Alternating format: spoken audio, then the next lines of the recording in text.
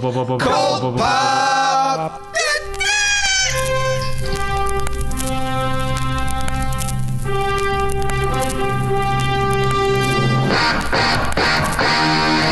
Oh, I got a live one here.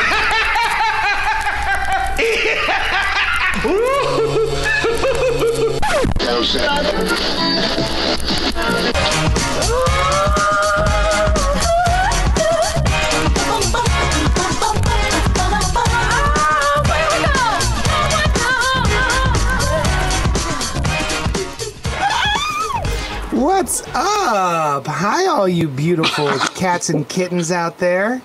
I have notes. I'm going to read those notes. JD, plug in your headphones so you don't record the other guests, you idiot. Also turn on Audacity. What's up to all our sidekicks and henchfolk out there in the Geek Nation? You're currently tuning into the Cult Pop Podcast live stream, a.k.a. spoiler alert, episode 741. Where we review the past week's comics as well as talk about some fun pop culture topics for your listening and viewing pleasure. Mostly listening, unless you're just looking at Len. Then you get some viewing pleasure. I'm your host, Johnny Destructo, owner of Johnny Destructo's Hero Complex, located at 4327 Main Street, Philadelphia, PA, a rad-ass shop for nerds of all shapes, sizes, shades, and sensibilities. Maybe not so much Nazis. No, yeah, you know what? No Nazis. Yeah, some jerks. Well, I mean, that's not a shade. That's the absence of shade. How about that? It's a sensibility. It's a sensibility. Oh yeah. That's the less. Okay, not very sensible though. This is the part where I write in anything in the script and JD reads it. Stinky Buggy Nut Butterflakes, huzzah! With me this morning is a mini army of amazing co-hosts, introducing in order of my favorite to most despised, Len the Bat Tribble. Len, in your opinion, who would win in a fight, Batman at his peak or Hulk? Hulk would win in a fight at any peak. What about when Hulk, top any peak as well? Just any plateau. Any plateau, a cliff, a hill, a baseball mound, it doesn't matter. A step stool. Just any level of height, he would still win said fight. Also, Len, what about when Hulk switched and when he got really mad, he would turn into Bruce Banner? You know, even then, he's still all right. Also joining us this morning is a guy who requires little introduction, but will receive one in the form of these words that I am saying right this second. These words right here are his introduction. Brian Lieb. Hey. If Green Lantern's Kilowog got a puppy, what would the puppy's name be? He would also be Kilowog. He would name his dog Kilowog. Yeah. I would think it'd be like named Hal. He would just name his dog Hal also. I think, you know what? In all seriousness, I bet the puppy's name would be Poozer. Yeah. That's good. That would cause some problems, though, because he says that a lot. That would be part of the funny. Like, he's every time he cursing, calls and Hal the a puppy's like, Poozer, his puppy runs up. Cheers him up a little. Last and certainly least, with us today is Noel.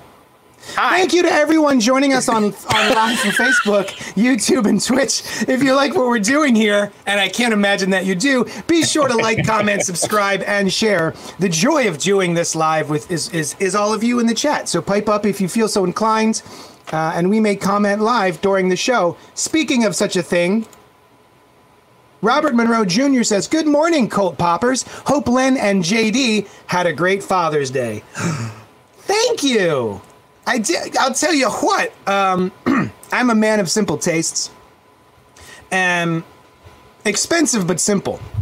Elegant and refined, really. Yes. Is what you mean. And my wife took me out to go get a steak.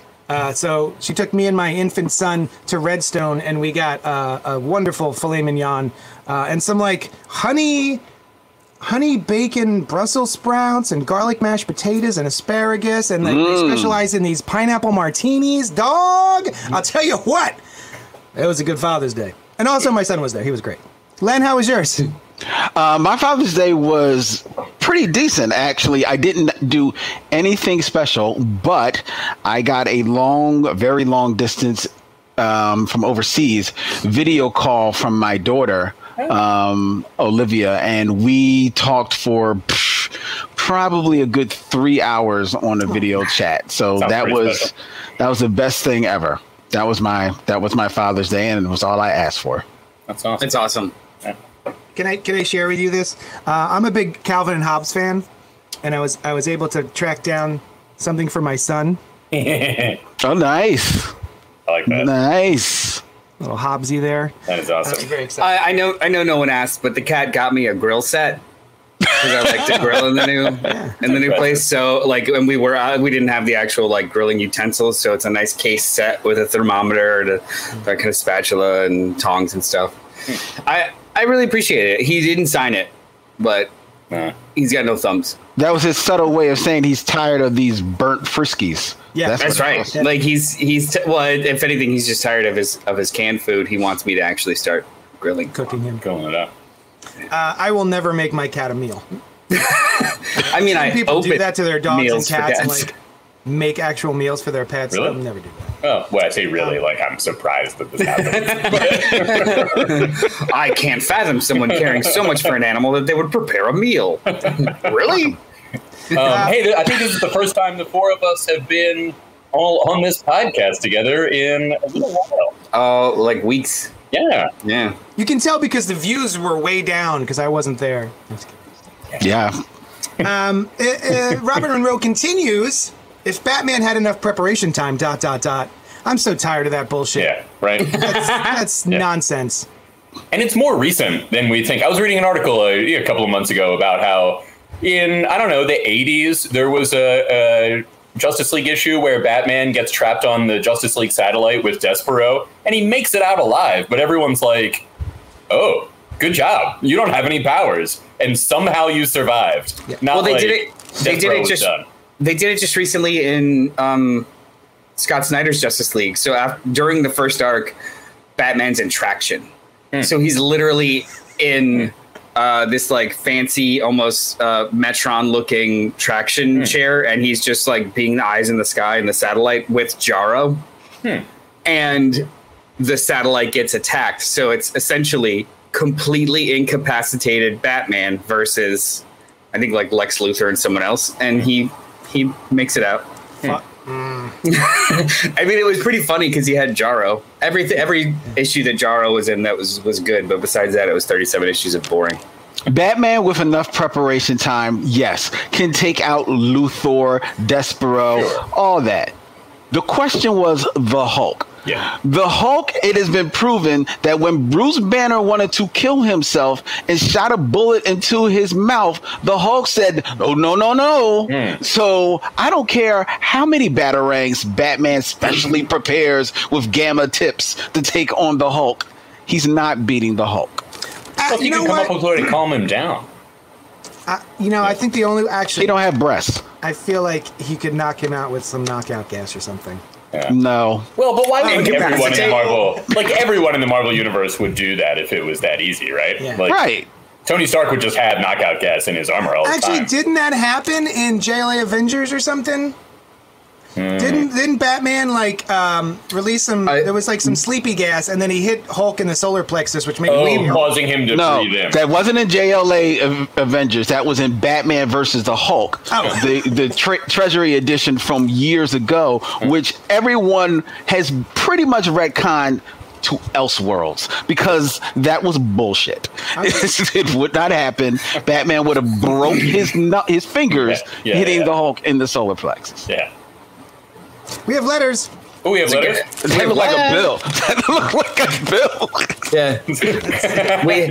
we have bills. If we got a bill to pay JD's bills, go to patreon.com/JD's bills. Patreon is going the wrong way. They sent us a bill for a donation.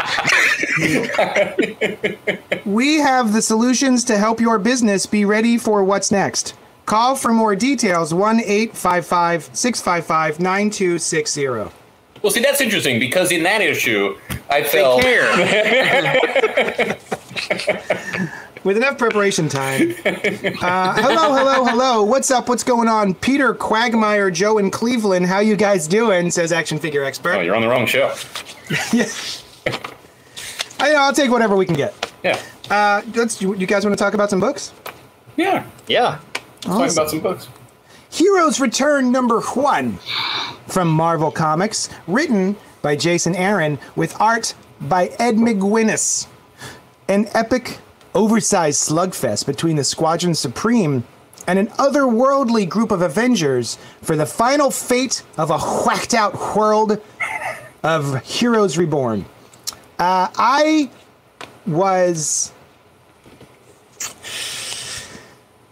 didn't care very much for Heroes Reborn, the series. I thought as an event, it felt strange. There was something about it that wasn't quite clicking with me. And it actually, halfway through it felt like this was just supposed to be part of Jason Aaron's Avengers title.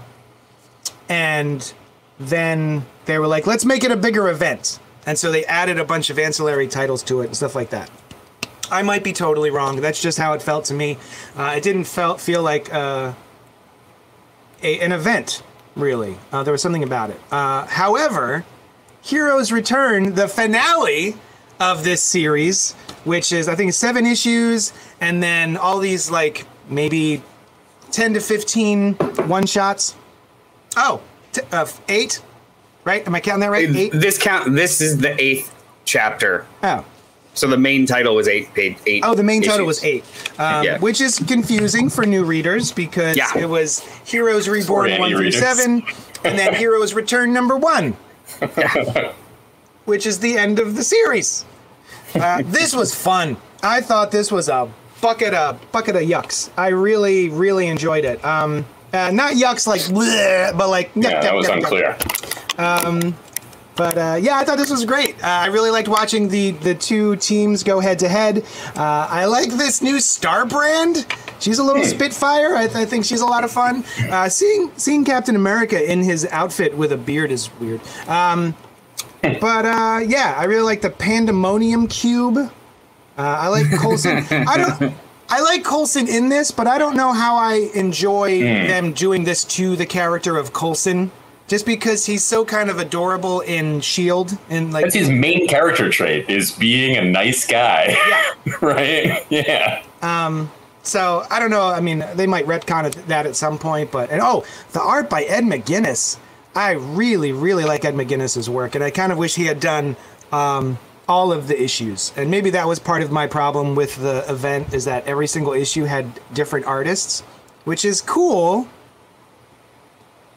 I just wasn't a big fan of all of the different artists that they chose. What did you think? No. I liked it. I liked it a lot. I've been reading Avengers, and this was the logical conclusion to a bunch of the plot threads in the Avengers. So yeah, it was absolutely kind of an Avengers event. 1. Yeah, they introduce Coulson as like a resurrected agent of Mephisto in like the 5th issue of Avengers. Oh, is Jason Aaron the one that originally made him bad? Technically, I guess. So Coulson died in Jerry Duggan's Deadpool like 5 years ago during Secret Empire. And he just reappeared here. And then you realize he's been resurrected as an agent of Mephisto. So he's not really him. Oh, okay. If that's any consolation. He's a demon in a Coulson suit. Right. Oh, so at any time, if they wanted to, somebody is Coulson's soul. Yeah, anytime that they want to, they can resurrect Coulson to the original version of him. But this is the idea is that when Coulson was killed in the Deadpool comic, I mean, he did a lot of crazy shit, and he was kind of in a limbo. He didn't go to heaven, and Mephisto racked him up and shot him back into the world. But either way, this was a really weird event. The reasons that you didn't like it, JD, are some of the reasons that I actually really liked it. The way that it was structured was a bunch of one-shots about one character of the Squadron Supreme with a small, like, bridging epilogue by Ed McGuinness. So it was like reading a bunch of one-shots, and the only reason why I didn't get sick of it is because it was without a hitch, shipped weekly. Brian Hitch didn't. Shut up. If this was delayed, or I had waited 2 months for the James Stokoe Spectrum issue, or like the thread got lost, then it would not have been as enjoyable. But literally on like clockwork, every single Wednesday was a new issue of Heroes Reborn, and I was able to just kind of keep with the momentum of the story, because the actual plot only is like 2 days, 3 days. Like it was a really, really brisk and fun read, and being able to keep it on the schedule is what saved it from losing speed with me. I liked it a lot. Yeah. Len. Why is Thor back in his original costume for some reason? Because he didn't go through all the stuff. So they're still in, during this issue when they're fighting, they're still in the Heroes Reborn universe. And he so I went to look never at it had to change. And he still doesn't have a beard. That could just be an artist thing. I thought there might be a reason that he was in his original costume. No. Okay. It's not until the very end of the issue that they don't, Yeah. that they aren't back to normal. Len. Sorry, I missed that. I was trying to stay awake through Noel. This Oh my God. Take that note. So you see, I want to talk about the lettering. No, actually, I enjoy the lettering in this book. It is one of the few aspects of this book I did enjoy. I did not like this book at all. Hold on. This issue or like this series? Series. Well, here's the thing. The whole event of it, I've said that there have been some of the, one shots that I have enjoyed on their own, right? For what they were, for the type of universe or genre of comic book that they are to represent. I've enjoyed aspects of them. The event as a whole didn't make any sense to me. I didn't care about, and it was just a bunch of whatever the fuck.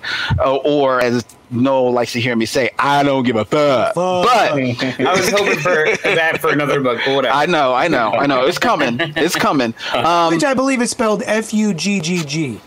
Yes. Oh, I thought it was Q. F-U-Q-Q-Q. But this issue in particular, like, I don't have a problem with Jason Aaron. I like Jason Aaron's writing for the most part. I've enjoyed most of the things that I've seen him write. I trust you all on Thor. I haven't gotten around to collecting it, right? And I trust Noel in regards to the bulk of his Avengers run. But Ed McGuinness, as much as I am like, he can draw. Like Jim Lee, I will never say the man can't draw, but his storytelling sucks. There's absolutely no sense of place. There is no sense. There's times when the dimensions and the proportions look just off to me. Everything is at 10, and it is. And while I understand that for this issue, it is supposed to be basically just fisticuffs going left and right, the scenes cut so dramatically in between one another that I don't think you really even get a true sense of the timing or the pacing of the battles that we are supposed to be engrossed in. So while the art is dynamic and expressive, I still am not engaged by it because it just is annoying. It becomes white noise to me. And that page right there is that's abysmal. That is abysmal storytelling because you don't know what the hell is happening. And is it like a cut at the end of the page beforehand that cuts to there? That makes no sense. I thought that page, wait a minute, this must be a Hostess Twinkie page, and this supposed to be like an ad that fakes you out. I'm looking for the Hostess Twinkie on here because it made no sense. Like, yeah. I just didn't enjoy anything about this comic book at all. And as the end piece to what is supposed to have been an event, this does not wrap up anything. It just felt like a big pile of bleh. Like, sure, would I love to see this Nighthawk represented in Marvel? Sure, because he basically is Batman. He's Batman in silhouette. This is just, I wouldn't be surprised if McGinnis just, unearthed some of his old Batman drawings and just like, hey, I'll just throw them in here real quick. There was one panel that it's not like Batman. It is Batman. You saw that panel? Yes. Well, I mean, they've made no bones about the fact that this is the Justice League in Marvel. Yeah. No. I understand, but I just didn't enjoy this. I've enjoyed aspects, like I said, of the whole thing, but it's this to be the capper, the finisher, the finale, did nothing for me. It was boring. Looking at what's on the screen right now, there's the right panel there. That looks like it has to be a recreation of like a cover or something, right? Like that looks very familiar to me. The Black Panther taking on Nighthawk and Hyperion. It didn't pop for me. I'm not going to say that it's not, but it didn't pop. It would make sense. It would make sense if it was. So. It would make sense if it was though, because 90% of this series has been playing with throwbacks and member berries in certain ways. But like to lend to your point when it comes to McGinnis and how much I do or don't enjoy him. I will say there's a lot of like when everyone is so beefy and everyone is so massive, he still has a way of, I don't know if this is a positive or a negative, but like Titans fighting Titans, yet it still looks weightless. And sometimes I have a disconnect with that. Like when it's not a full background and it's just like two silhouettes going at each other, they just look like balloons fighting as opposed to things with mass. Right. However, he's done these are really busy panels, but when he has it was in the first arc of this Avengers run that he drew, it was Celestials plowing through cities, and that had weight. So it's in his wheelhouse, but when it's something like this where it's just constant fisticuffs and muscle dudes, I could see it almost kind of loses its resonance because it's just a lot of noise. So I don't disagree with that at all. Right. What was that going on the 2 pages ago? Black Panther can access super speed because of his vibranium costume. Is that a thing now? I mean, sure. I love super speed. And also, you mentioned earlier, JD, beards. Why don't those look right? Right? Like, give any character with a mask a beard, and it just looks bizarre. Yeah. I don't know why. Like, Green Arrow looks good with a beard, but he's got the little domino mask. Yeah, it's just a domino mask. Yeah. It's strange. The Crimson Dynamo looks cool with a beard because he's Russian, so it's just beard domino mask. Maybe it's just what I'm used to, right? If Captain America always had a beard in his mask, maybe it would not look weird to me. A Mickey Mouse, Mortimer Mouse thing. But I agree with a lot of what you guys said. It was a fun issue. It was a good tie-in. I think wrap up. I think they left a few interesting threads. Like Glenn, you mentioned Nighthawk in this universe. And the part about that I find even more interesting is that he is like, I want to recreate my universe. Like, it doesn't matter what the origin for it was. And that could be an interesting tie-in. So I thought that this was, Jason Aaron's been on the Avengers. He's coming up to 50 issues, and it's been monthly. So we're talking like 4 plus years of being on the Avengers. I thought that this little event was going to be the beginning of the end. He lays out even more teasers that, in addition to the ones that aren't resolved in his run yet. So I was almost shocked at the end of that with like, oh, we're teasing 3 more big arcs that are probably going to be coming in the Avengers books. And it's like, Jesus, are you planning on being there for another 5 years? Because there's a lot going on at the end of this. Yeah. Oh yeah. It's going to we've got the Council of Mephistos. We've got Nighthawk. We've got we've got the She-Hulk stuff. Like it's all going to be resolved in 4 issues. Everybody. Bye. You won't see it coming. No, I think it's like a reaffirmation that he's going to be on this book for even longer. And that's pretty cool. Yeah. Speaking of the Council of Red, with the group of Mephistos, now I love a good group of alternate versions of the same character, and that is awesome.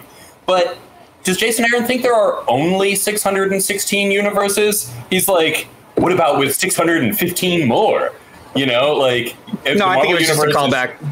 Yeah, It's just a reference. it's his. You know, it is. Maybe But- only 615 accepted the invite. Maybe it's just a coincidence. It's literally just a Yeah, callback. Yeah. I did think, to go back to what Brian was saying about the Black Panther having super speed. I thought that was. I was like, wait, what? The vibranium remembers what it's like to be a meteor, Right. and now I've Like, got what? super speed after all this time. What? Yeah. Have you just not wanted to move at super speed before? Yeah. Was that the issue? I mean, I was Panthers just are going with fast, but Yeah. The only reason I didn't, the Council of Red thing didn't do anything for me is because we've seen this before. Yeah. We've seen multiple, we've seen a Council of Reeds. We've actually seen Which is a awesome. Council of Reeds. So, like, Well, I mean, that's what it's seen- referencing. well, but I'm just saying, I've seen it before. Right. And the Council of Crosstime Kangs, which makes more sense. Both of those things I like the make little more pig- sense that you would have the alternate little- versions. The little piggy guy. Yeah, he's fun. Yeah. He's my favorite. Of The, course. Spider Ham. Somebody get. Pork Festo I should or have asked. Should have asked. Yeah. I should I have guess asked for maybe a Meat commission of him. Festo. He's Meat Yeah. Festo. Ooh, that's good. Anyway, I'm surprised to hear Len not liking this art, man.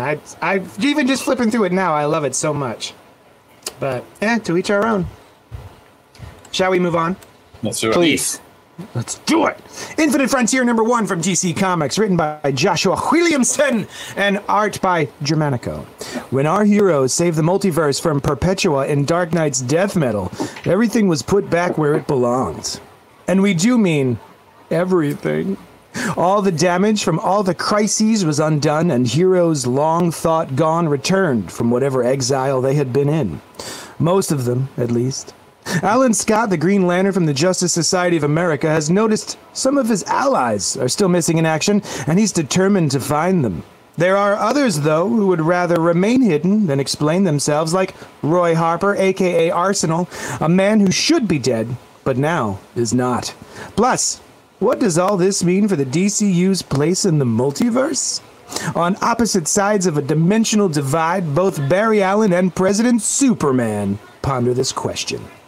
Not to mention the dark side of it all, or a team of multiversal heroes called Justice Incarnate! Exclamation point. So, Infinite Frontier #0 came out several months ago, and it was to be the rebooting of the DC universe. Sort of. Like, it's not like it was a reboot, but everything matters, quote unquote. And I thought that was pretty cool. I am excited to see President Superman, even though I hate that his name is President Superman. Doesn't really roll is off the weird. tongue. And I even really like this first intro here. I was like, oh, I guess we're going to see the origin of President Superman, because we've got a rocket ship from an exploding planet going to Earth and landing. And what? It's Thomas Wayne from, what was that called? Flashpoint. Yeah. So I thought that was interesting, because he was supposed to have been eradicated by a crisis. So the fact that he's back is kind of cool. We get Extant. I haven't seen Extant in a long time. Yeah. That was kind of cool. Yeah, I thought this was a lot of fun. What'd you think, Len? Well, okay.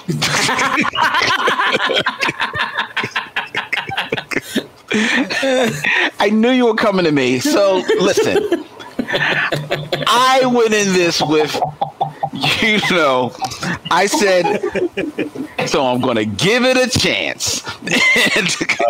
So I opened the book and I read through it. I too thought it was a fake out, the origin of President Superman. I'm like, okay, all right. I see what they're trying to do here. Everybody wants to kind of, bite the Grant Morrison, Frank Quitely origin of Superman from what was it? Also Superman. All-Star Superman. That's fine, but it's a fake out. It's Thomas Wayne. Okay, that's a good fake out. I'm with it. I see that this is all about the multiverse and like the Justice Incarnate. Talk about stupid names, but okay, all right. Bad.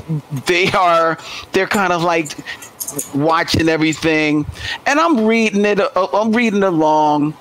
and Alan Scott's back with his son. I'm like, okay, the art's a little engaging. All right, it's okay. All right, I'm on for the ride. And then I got to the page where in Paris and Mr. Bones or Director Bones or Dr. Bones, whatever the hell you call himself, he comes up against, meets up with Chase from the old comic book Chase. And at that point I said, okay, now you've got me, because I love myself some Chase. Great. I was like, wait, you got a problem with this? I love myself some Agent Chase. I'm like, all right, I'm here for this a little bit. Now you've piqued my interest.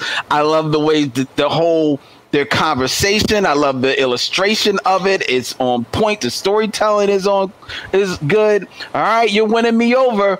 And then after coming out of that scene, we come up to returning to Thomas Wayne. But before we return to Thomas Wayne, we get a little over the shoulder glimpse of, and I forgot they had showed up before, Captain Carrot.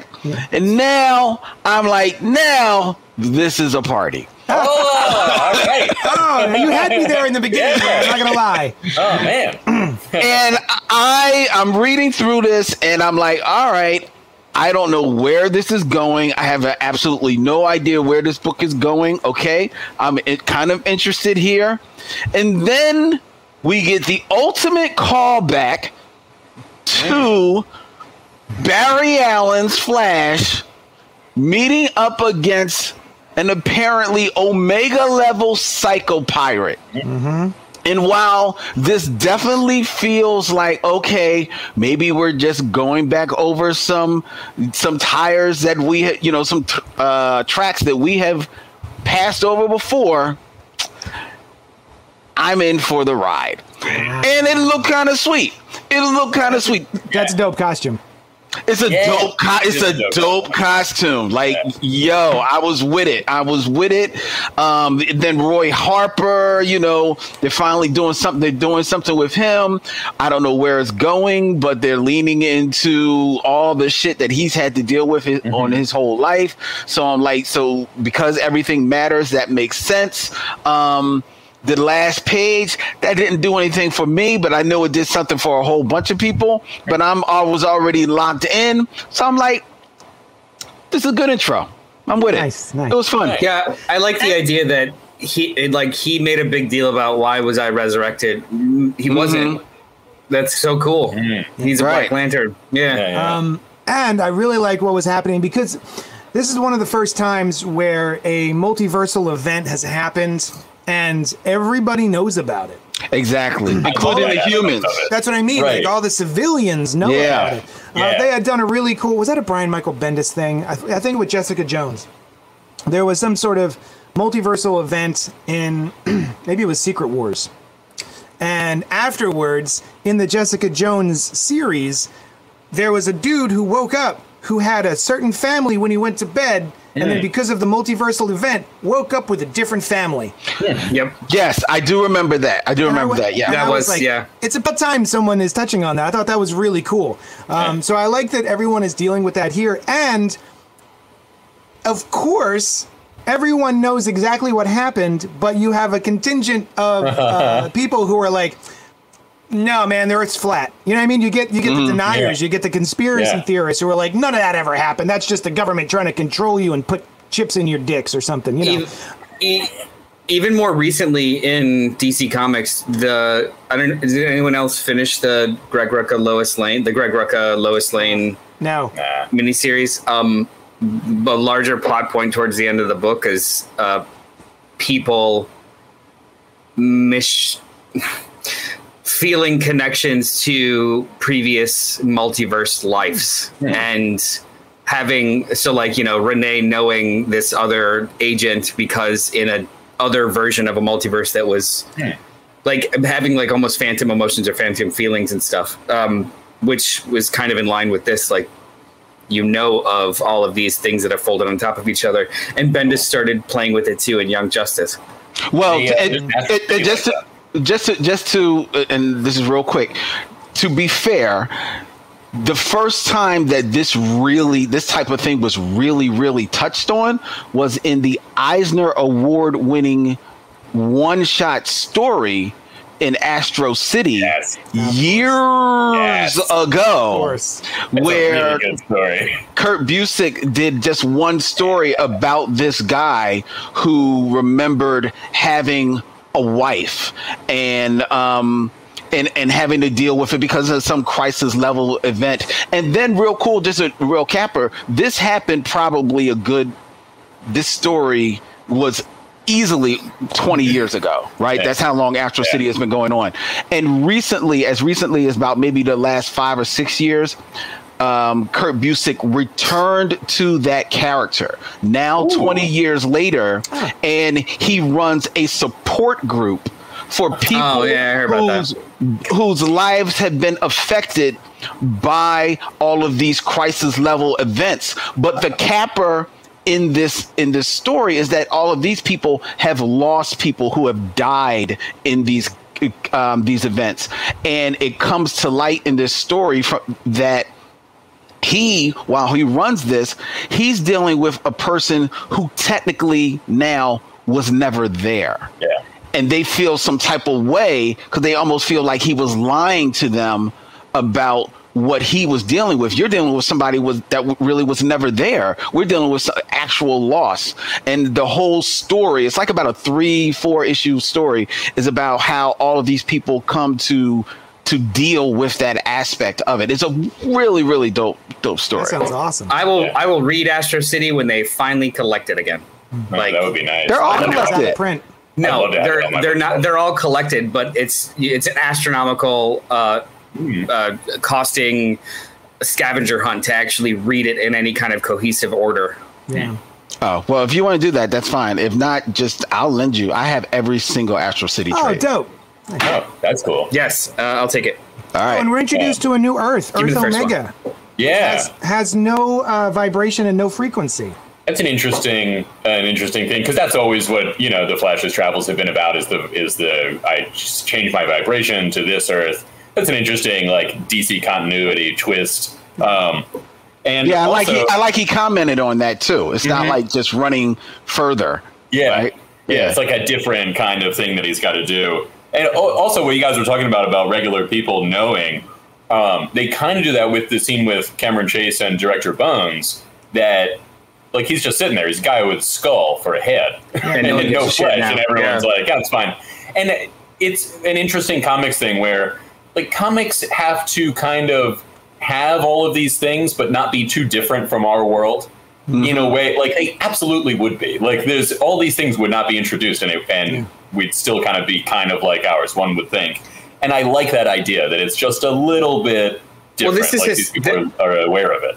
This feels fresh because DC historically doesn't do this. Marvel does it all the time, where they actually have more grounded understanding. They focus on people who have to deal with stuff like this. DC historically is more really just rebooting and trying something new for a while, but actually focusing on the ramifications, and the ramifications being more widespread is not something that they normally do. Well, and I'm thinking, which is cool. Yeah. I'm thinking of there was a miniseries that Marvel put out a while ago called Big Town, and it was hey, what if Reed Richards' inventions actually affected the world? Yeah, and that kind of thing. Why wouldn't they? Why? He creates all these crazy things and then is I'm done with that. I'm going to create a different new crazy thing. Even just things probably wouldn't have cancer anymore. Right. Yeah, teleportation would be common. Geniuses. More on this book. I liked it. I wasn't expecting to like it, and it was really fun. I'm glad that it's limited. I'm glad it's just, apparently, according to Josh Williamson, this is supposed to be the first kind of. Joshua Williamson has become the DC architect in the absence of Scott Snyder and others. So he's kind of steering the ship. Jeff Johns, yeah, he's kind of steering the ship, and he said that this is the first of 3 large things that will lead to a crisis in the next 3 to 5 years or something. That does not excite me. No, it doesn't excite me. But this was fun. I really liked the stuff that you guys already mentioned, the Flash stuff with the Omega Earth and the no vibrational. That's really cool. I liked the aberration that is Flashpoint Batman. I like that no one knows what he's from. He's not classified as anything, and Flashpoint as a crisis it wasn't like the others. Right. It wasn't universal. It was he essentially just made like a bunch of variants, and this one variant now is a part of the tapestry, and the reason as to why is kind of cool. Like, why the hell is this asshole so important or special? I think that's pretty cool. It was funny. I think the crisis thing, because I read this and I was like, oh, a couple of the other guys on the podcast, this line where Psycho Pirate's like, there's a new crisis coming. And I'm like, oh, I hope that didn't just turn off JD and Noel and possibly Len. It doesn't turn me off. It just doesn't do anything for me. Because they've been doing that. They've been doing that forever. Like Jeff Loeb's Superman Batman, I think in like issue 2, like, Batman, a crisis is coming. Like, they've been doing it forever. That was one of my favorite DC moments. It worked when I was 18. Yeah. It doesn't necessarily work as well with me now. It's just like, yeah, I know a crisis is coming. That's cool. See, the Jeff Loeb one in particular, that along with Wally West getting his secret identity back, was what signaled to me that DC was returning more to the Silver Age. And so I was like, hell yes. That was like, oh, Crisis is back. But they hadn't done it a bunch of times recently. And the crisis that they were referring to was Identity Crisis, and that was not what people were expecting. Yeah. So, yeah, like Identity Crisis is what came out like the following 6 months. I never really thought of it as that. Yeah. Because that wasn't a crisis. That was just called Crisis on the cover. It just was what they were referencing. So, I'm going to stick hindsight's 2020. But the Silver Age did kind of come back. There were multiple colors of Kryptonite, Hal Jordan was back, all that kind of stuff. But this Justice Incarnate and the Totality are explicitly in story set up to prevent future crises. So when they said there's a new crisis coming, at first I was like, oh, don't do that. And then I was like, oh, wait, maybe they won't do that. Like, that's the whole point of it, is that they're trying to prevent this new crisis. What are they going to call it? The Totality Crisis? Crisis of Crises? I don't think any of them have been called Crisis. Wait, can we run really quick before we move on to the next book? What are all the crises? It's Crisis on Infinite Well, there's Crisis on Earth 2, which is the first meeting of the Justice Society. And Crisis on Earth 2, got it. Then they did a bunch of crises. That was just like what they commonly called list meetings. Them for me. Well, no, you can't. You can't. But they all were basically JLA Justice League meetups, so they don't really count. But if you want to count Crisis on Earth 2, because that was the first one, count that, and then the next one you really go to is Crisis on Infinite Earths. Yeah. All right, so that's the first one, and still the best. Yes. And then 0 Hour is technically a crisis in time. Yeah, I guess 0 Hour is a continuity reset. They've retitled it since. It's Crisis in Time. Oh, really? Yeah. And then just Final Crisis, right? Final Crisis, and then there was was the one? Infinite Crisis. Oh yeah, Infinite and Final Crisis. That was a good series. Yeah. Infinite Crisis. I honestly, guys, it might be my favorite. Yeah, Infinite Crisis might be my favorite. Yeah. But it also ties heavily into Crisis on Infinite Earths, because I like how it's a meta commentary on Crisis on Infinite Earths, and then the sort of like the edgelording of the DC universe. Yeah. We picked the wrong universe to survive, and they went all dark. So I'm hearing from these conversations that's 2 book clubs. We should revisit Infinite Crisis. And that would be cool. We should read the first chunk of Jason Aaron's Thor. That wasn't the book club I was hearing. You mentioned it before. Yeah, I know where you went there, but that's not what I was hearing. Okay, it's coming. You should read it. In universe, you should read it. It seems like in universe, the crisis that Luthor was referring to in Jeff Loeb's Superman Batman was Infinite Crisis more than Identity Crisis. But it wasn't. It wasn't. It came years later. It literally came years later. Well, he saw it. He's Luthor. He sees things in the future. It's fine.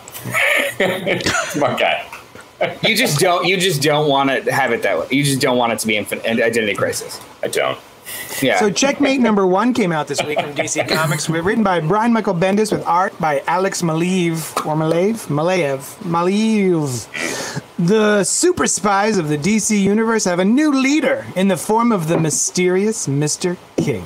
Their mission, take down Leviathan, guest starring Superman, Talia al Ghul, Robin, and a cast of thousands, introducing a brand new underworld assassin only known as the Daemon Rose.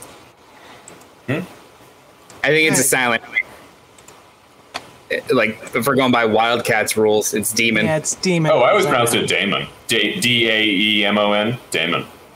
Nah, it's Demon. Damon, then. That's not what other people do? Yeah. Damon. Oh, well. So this is, I guess, continuing Brian Michael Bendis's very sleepy event from a couple years Which ago. had the word event in the title. Yeah. And this is more of it. And I'm still sleepy.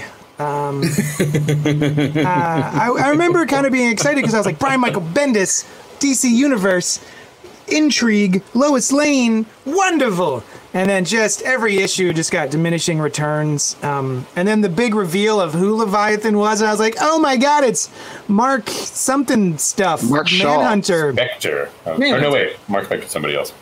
No, it's not Mark Spector. Mark Spector is Moon Knight. Mark Shaw. That would be Yeah, Mark Shaw. that would be a surprise if it was Moon That would Knight be a from real another surprise. universe. I'd be Yeah, shocked. I'd be like, holy shit!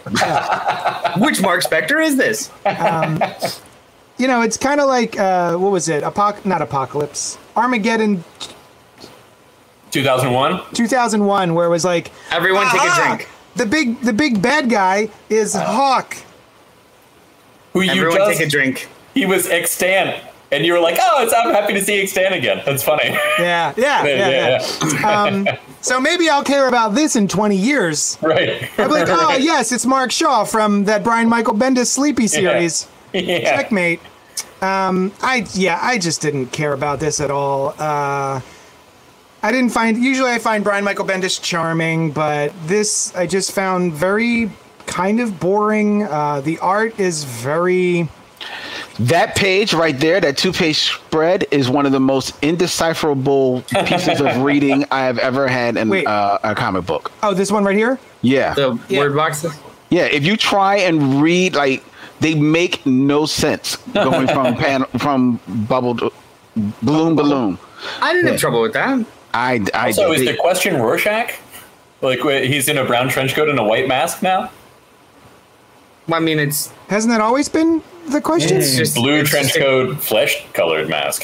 Like, It's always been flesh-colored. mask. You're right. It's- You're right. Yeah. I think that was just an art choice. Like It probably is. This is Yeah. by far not the first time that Alex Maleev art has made me question things. In a previous Sleepy Bendis, one of those DC series, it was this one. It was this. Leviathan. I know what you're talking about. Leviathan.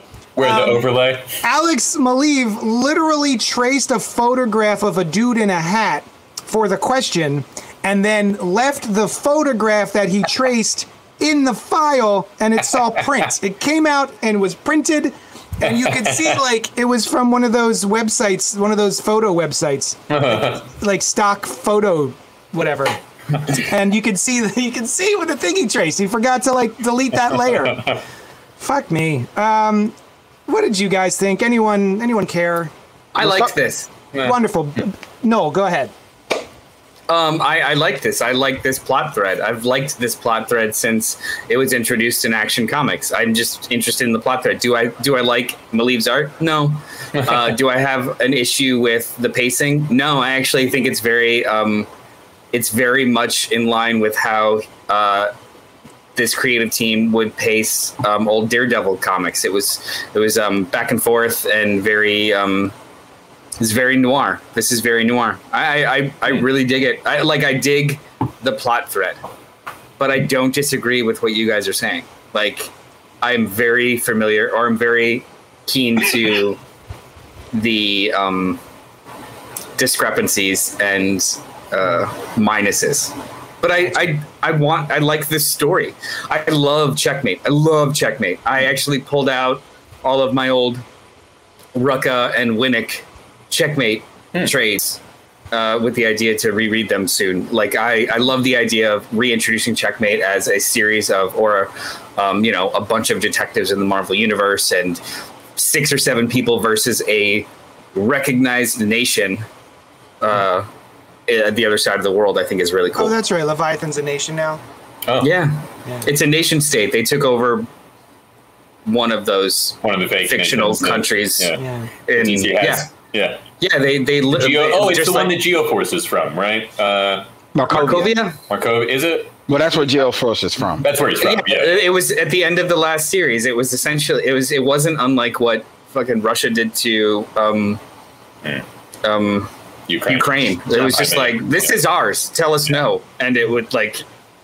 It's so anything that happens now is an international incident. That's why the heroes can't do anything. So you've got this small clandestine group. I think that's really fun.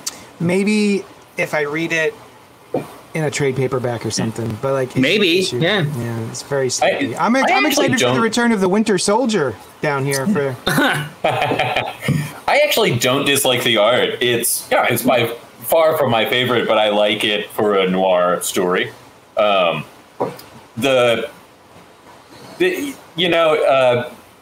has a voice, and it's here too, where Lois Lane kind of talks like ultimate Peter Parker. I thought Bendis is great at sometimes, and there are other times when I'm like, it sounds weird. That's a weird sounding thing. I also did not care for, and I am probably the only person in the world that remembers this character, but for Allie being bad. I like that one issue of Superman from the 90s where they discovered she was living in the closet and they try to help her out. She's homeless and... Allie? The woman who the lady delivers she this. runs into. Yeah. Oh, what? I mean, so they did a lot of groundwork in the first series of Leviathan not necessarily being evil. Yeah. Like 90% of the people that are a part of Leviathan are there willingly. It's not as simple as just the baddies. They really all the hammered bad that guys into the think that ground. they're good guys. Yeah. He thought he was a good guy. Yeah. Well, not all the bad guys, but I don't know. I was just like, I don't want to see that. But like, it's just like a small, nice thing that I liked from the 90s, and it was a sweet character, and I'm like, I don't want to. I'm just glad she didn't jump out the window. I thought she was going to jump out the window. Oh, that's the character you're talking about? Yeah. When you're talking to Lois? Yeah. Oh, yeah, I have no idea who that was. It was like 1 to 2 issues where it was like a real world issue presented in to tell you, the reader, about these things. And it was this person who was working at the Daily Planet and they had no idea she was homeless, right? And they're like, this can affect anybody kind of thing. That's neat. And so they help her out, and it was just cool. It's not gonna ruin my day if this character turns out to not be so great. But also the thing with King, where there's like, they introduce King and I'm like, just tell me who he is. I do not care about the mystery. It's like the Red Hulk from years ago. Going back to that, I didn't care about that. Like going back to that 2-page spread that Len had trouble with or didn't like. I did go back and I thought it was really cool having the different chess pieces per character and what those chess pieces align to. That's shit that I noticed, which was really cool. The knight, the pawn, the two bishops. It's just really cool. I like the little things like that. Yeah. And also, it's like when you showed the page in the office with, what was her, Allie? Just having the blinds down incorrectly, just small minutia like that. I just enjoy. I like there's little things like that in the art that I really like. That is nice. I thought that's nice. That's nice, and I would enjoy that if I believed that Alex Malev drew that.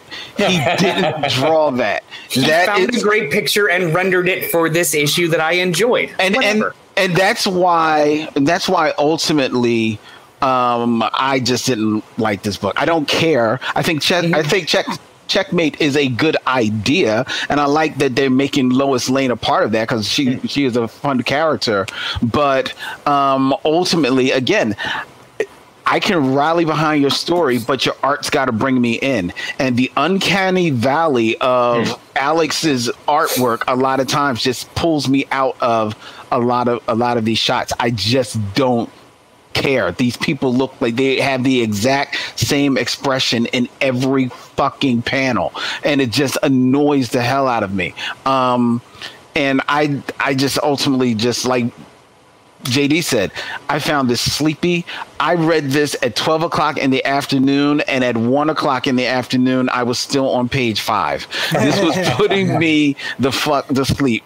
I just do not find this enjoyable. That was nice. I like the icon of right, Rocket ad, which is in every DC book. I love that. I love that. My man, I can't wait for my man Doug Braithwaite is going to be on art. I'm looking forward to it. Yes. Doug Braithwaite, the unsung hero of Justice by Alex Ross and Jim Kruger. Right. But ultimately, this was just, it's like whatever. Yeah. Ditto. Let's move on to Good Luck from Boom Studios. Matthew Ehrman and Stefano Simeone. What if luck was quantifiable and something everyone was born with? This guy is still trying to get into my store, and he's so confused. And what is he like, pulling at the door? The sign also says that we don't open till noon. So confused. What if luck was quantifiable and something everyone was born with? Everyone, except the unfortunates, teenagers born with absolutely zero luck. Now they were born as teenagers? What? That's definitely the best time to comment is when I'm reading the... It is. Okay. Everyone now the world mysteriously plunged into chaos and reality itself threatened. They will be our only hope to save the world. Our last hope is those with no chance of success. The only thing anyone can wish them is good luck. What, Brian? Too late. You'll catch it on the recording. This is a spectacular line reading, eh? Thank you. I really brought my A game on that one. So Noel had mentioned something to me before I got to read this, and he said it was confusing. It's like I don't know if I got it. And as I was reading it, I was like, "Yeah, what's not to get?" I mean, I get this. This is interesting, interestingly put together. I kind of got it. Didn't care about it. Yeah. Didn't care about it at all.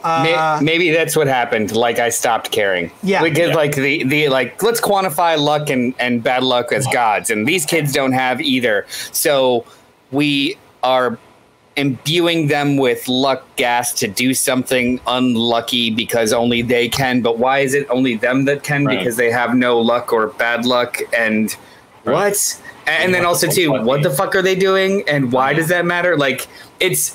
All of it is so ornately convoluted that I'm like, I don't know if I care. And there's so much. We've got helmets are filled with luck gas. Yeah. Yeah, and they're and like, hey, don't let it crack. I mean, then don't make it a fucking fishbowl. Right. Right? Hey, there's so much in this book that it makes me. I don't know. Like, it's a cool idea. But it's got so many layers of unnecessary complication that it makes it just like noise. Like even just some of the what's the word? The descriptions of things. So for a while there, I was under the impression that these kids had no luck, and that the world around them is either imbued with good luck or bad luck, and they have neither. But I think by the end. It's supposed to be that they are unlucky. Everyone in the world is lucky except for them. I think they also kind of mix, like, they pretty clearly state that these people don't have luck, and they seem to be unclear. The writers seems to be unclear if having no luck is the same thing as having bad luck. Right. Like, right? Like there's a bad luck god and a good luck god.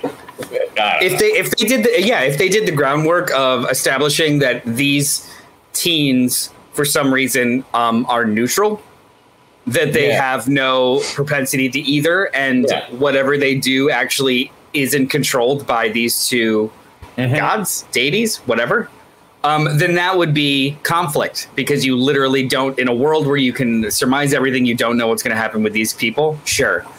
But if that's even the goal, it's obfuscated by so much convolution that you're like, what? Wait, what? And also, most of it is like going through this simulation. They've been doing it for 7 years, have never succeeded. And they succeed one time, and they're like, okay, we're ready. Time to go. Seriously?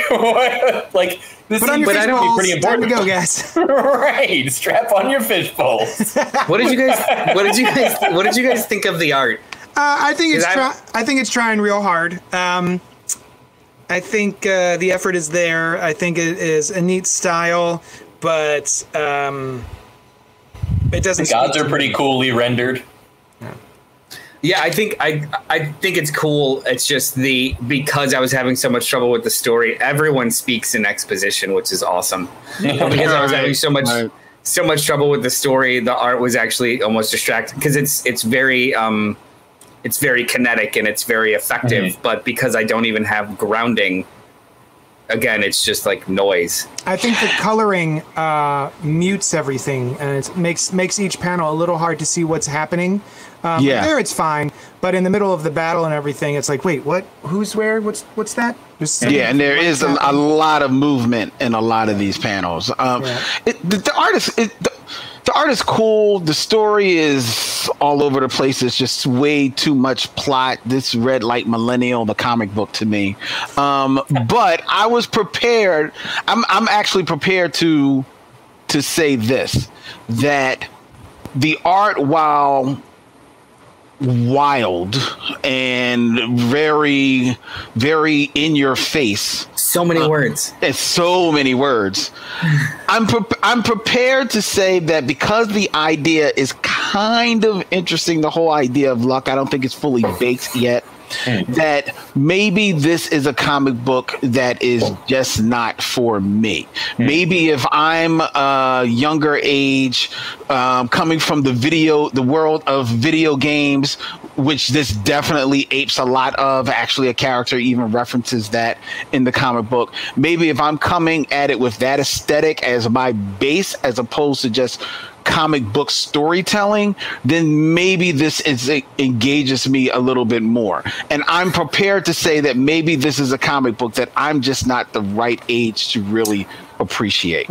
I agree with that. Also, too, I think that there's a lot of, and not necessarily in art, but in the way that the story is kind of laid out, there's a lot of manga influence too. Yes, tons. In the kind of like, everyone speaks at the volume of 11 and they get out so much information conversationally. Like it's a heightened level of discourse that I don't enjoy. So I don't really read manga. Yeah. Where it seems like everyone's just like, oh my God, it's happening. Like, whoa. That's exactly what turns me off about manga and anime too. It's like totally normal.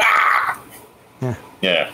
But like the jamming tons and tons of information at you in high speeds is something that usually kind of happens with the first 2 or 3 episodes or chapters. True, but also there is also a lot of times in manga some type of subtle, for lack of a better word, spiritual aspect to the storytelling as well, which is also here.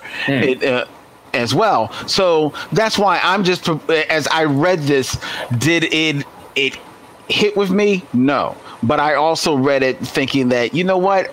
This is one of the few comic books that I'm reading that I think just, there's something here. Maybe it's just not for me. So, you know, I was just going to say, I would still kind of recommend it. All right.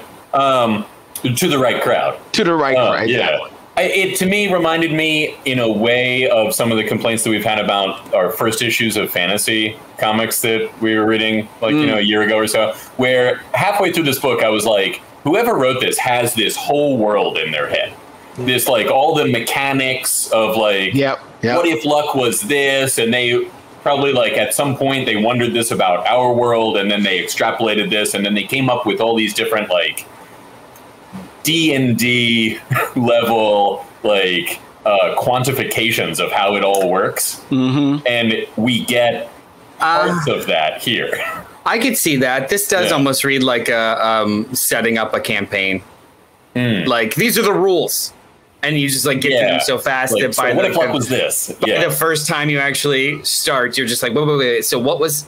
What was the luck again? Yeah, like go back. What? Now, I am kind of interested in the very beginning of the Gods of Luck. Like, that part, I'd kind of like to see more of, and I probably won't, because I won't read the next issue. But, that part was interesting, well-drawn, and interesting. Ostensibly, the main characters, I'm like, I don't really care. Yeah. Let's move on to Batman Reptilian. We're going to wrap it up. DC Comics, Garth Ennis, Liam Sharp. What strikes fear into the hearts of those who terrorize Gotham? It used to be Batman, but something far more frightening than a mere man stalks the shadows, and it's after Gotham's villains.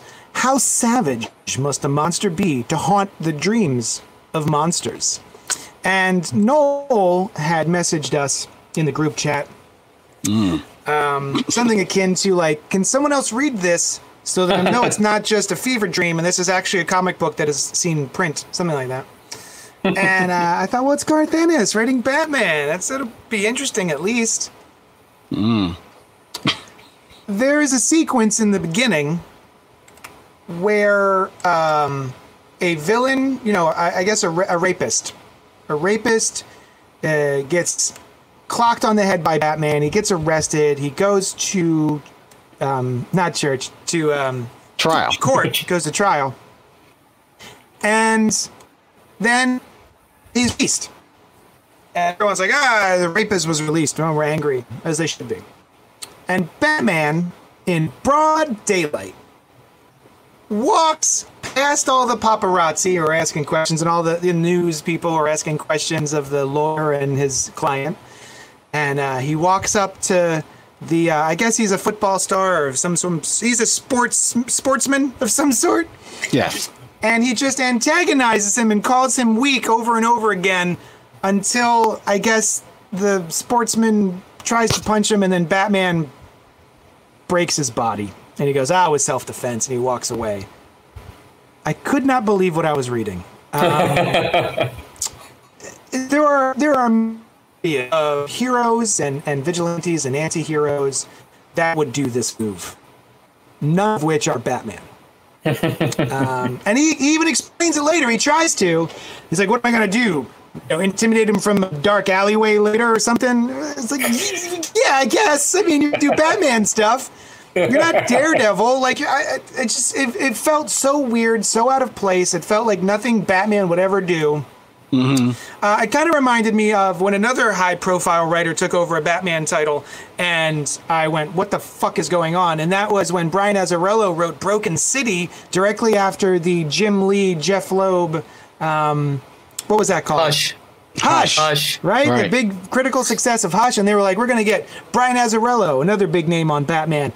And then there's a sequence in that story where he is interrogating a woman wearing a nightgown, like a nightie, in her bed, in the dark, in her bedroom, and proceeds to flirt with her like he's a 1940s detective who's about to sleep with the person he's questioning. It felt so out of place. Same thing here. This book lost me from the beginning scene, and I didn't care from anything beyond that at all. I'm not going to continue with this miniseries. What did you guys think, Brian? So I also saw that from Nolan, so I was prepared for it to be like oddly bad. And this is not the voice of Batman that I expect from Batman. You know, that action that JD described didn't strike me that oddly. Maybe because it looks like it is like dark and rainy. So I don't know. I just didn't care that much. But the way that he talks and the things that he says, they're like Batman adjacent. They're like a very edgy Batman that isn't how I really see Batman, you know? Very edgy. Yeah. But it is what I expect from Garth Ennis. And I don't read Garth Ennis comics, partially for that reason. You know, like he's fine. The Boys, I got through like 1 or 2 issues, and then that was the end of that. But, you know, it was okay. It was an okay comic. The art, I like what Liam Sharp does with the bottom of Batman's cape. And I like the art, but it is hard to read a comic with this art. Like, I think it's cool looking, but it still makes it difficult to get through. Simon Bisley meets Bill Sienkiewicz. Yes, exactly. I'll take your word for that. I know those names, but I don't know context. And yeah, I mean, also prior to having read the book, I saw the back of the comic and had heard Noel's commentary, and it says, "I'm far, far worse than the multicolored rabble. I will not let you die." And I read that and I was like, "Woof, that's not that great writing." Yeah. I'm sorry. I colored this too much for you guys, but I was just fucking beside myself after reading this. I read it twice. Yeah. Really? Yeah, because I read it the first time and I thought I missed something. Like, was there a point? Like, what did I miss? And like part of it was the not atrocious. I'm not going to shit on the man's art. I do not enjoy Liam Sharp's art. More so his layouts, because there is no kinetic action between any of them, and he makes it incredibly difficult to understand what's going on just in a visual sense. The whole opening scene that you described, I didn't actually kind of really grasp until the second time going through it, because all it really was a couple of like static things, and then all of a sudden, if you want to go back to it, it's just like then a red panel with like limbs. And then cut to him on the ground. It was so, I didn't know what the fuck was going on. And then that happened 5 or 6 times. The realism of the art shifted a good handful of times in like artistic ways, but it wasn't for a purpose other than, I don't know. I hate this version of Batman. Absolutely hate it. Just hate it. This would cause the heroes from Crisis on Infinite Earths to come back for Infinite Crisis to be like, what the fuck is going on? Yeah. Universe we saved. Definitely. Well, it's not even just that he's an asshole. He makes choices that are opposite of what he needs to achieve. Yes. Like, this is just bad. I like across the board. It just wasn't good, and if it was it's just 6 issues. Usually when I have trouble with like the first issue, it's just like, no, it's just 6 issues. It doesn't matter. I put it in the notes to just drop this. I'm not going to read anything that hasn't already been ordered. Just not. I don't even want to support this in a small degree. I hated this. I hated it. There was I'm trying to think of where it is that he says it. Where Batman later is like, he explains to Alfred why he went out and did that in public. And I can't find it, but it was basically like, what am I going to do? Like, you know. I think it may be around that page. Garth Ennis doesn't like writing superheroes. No. But like, well, we don't like reading a superhero. What should I have done? Lurked on a rooftop and hissed from the shadows? My dude, that is exactly what you do at the very end of this issue, except you're not from a rooftop, you're in his bedroom. You let your informant go, the guy you're trying to get information from, and you like break into his home after he's gone to bed so you can whisper to him, "Remember, Constantine, Batman never kills." And then you wake the guy up, and then you're not there. Like, that's exactly what you've done. Is the thing that you were you're saying, wow, what am I do? This thing? Yeah. It's also his whole like sounds nice, but it's really mean threat. Yeah. Whatever. I did like the turn on Batman never kills, but then at the end you realize it's a threat of like, I won't let you die. I will hurt you, but I will never kill you. Oh, all right. Hey, but here's Len, the Bat Triple, what'd you think? Well, first of all, I was prepared to. I mean, yes. Does this sound like Batman? Hell no. This is not the Batman that I know. But I also recognize that this is Black Label, so I'm prepared that maybe this is. It's a different Batman. Now, I don't know how much these books are supposed to be set in whatever fucking continuity. So I'm prepared for this to be, Garth Ennis's Batman, right?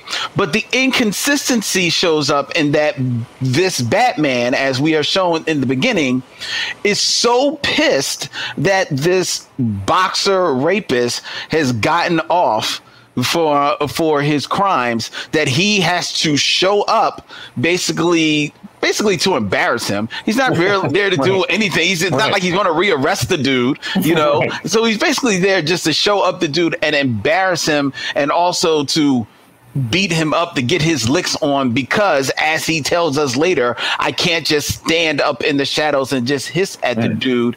And yet this is the Batman in this world who we are to believe has let the Joker, the Penguin, and his assorted, menagerie of his rogues gallery get along and get around so much that they can have a coffee clatch, to talk about how they're going to murder him.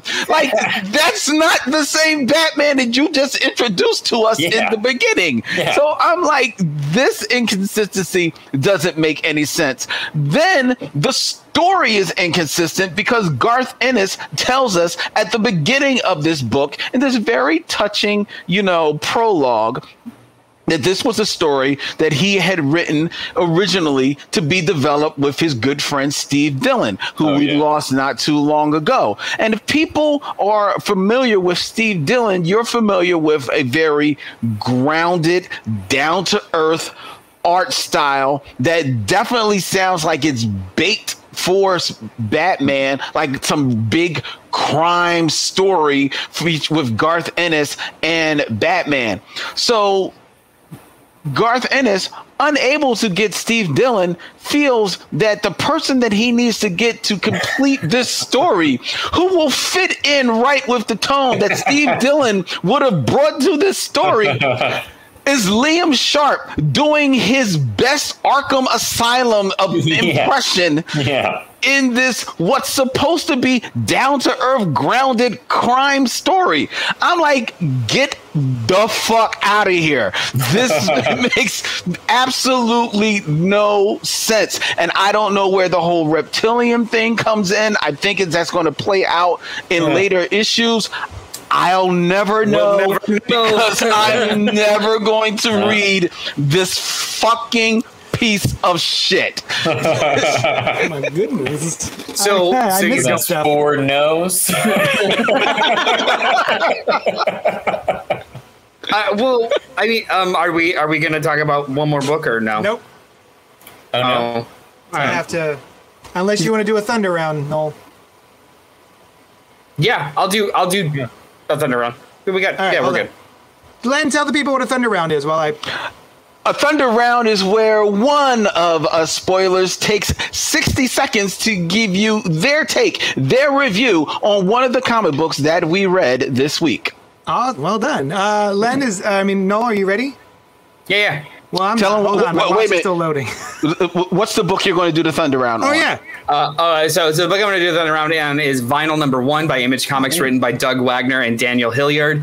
Plastic creators Doug and Daniel return with Eisner Award winner Dave Stewart for an unsettling tale of psychopaths, sweet love, and a serial killer named Walter. Very good. Nice. All right, so 1, 2, 3, go. So this is the second series of this creative team that I've read. The first one being Plastic, which essentially was, let's come up with a weird way for you to have to root for a serial killer. And it was a disturbing but really well done read, and it was fun. Fun in so much as like watching a horror movie kind of fun. Serial killer. Yeah, as fun as a serial killer movie. And this is so in that one it was they stole my girlfriend and are forcing me to kill to get her back, but I'm going to go get them. This was a murder cult kidnapped my best friend, so I'm going to go teach them a lesson. So it's serial killer versus murder cult. And it was just really well done. But I hated that I liked it so much because it's all deplorable characters being deplorable in grotesque ways. So it makes me feel weird, but it's good. And it was just a very interesting read. And I think that anybody that finds that... Nice. I was should give it a surprised shot. at how much I like that too. No, it's like up none of my alleys. Music, serial killers, and I was like, oh, what a fun read. Yeah, you should try Plastic because the idea is like the serial killer.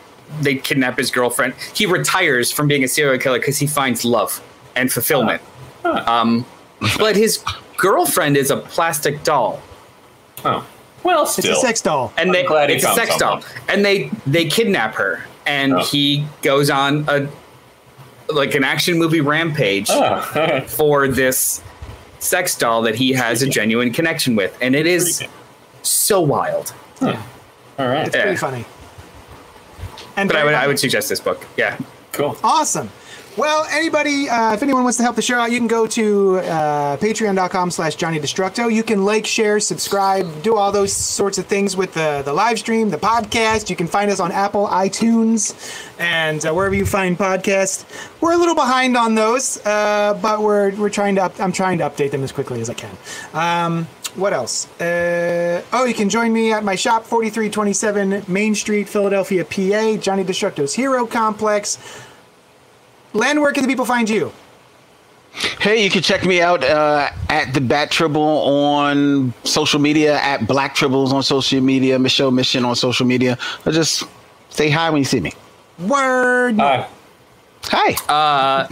Social media at Mr. Bartocci on Twitter, BARTOCCI. Any of the Cold Pop channels, just say hello and I will reply. Brian Lieb.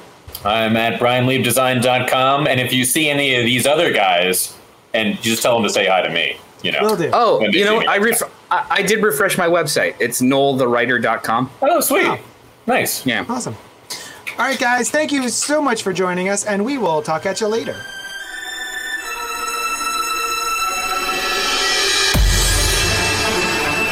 Thanks so much for listening to Spoiler Alert. Check out all our shows, including the Cannibal Horrorcast, where we review classic and contemporary horror. Oh, it's so spooky! And Gutter Talk with the Black Tribbles, recorded live every week at Johnny Destructo's Hero Complex in Manayunk, PA.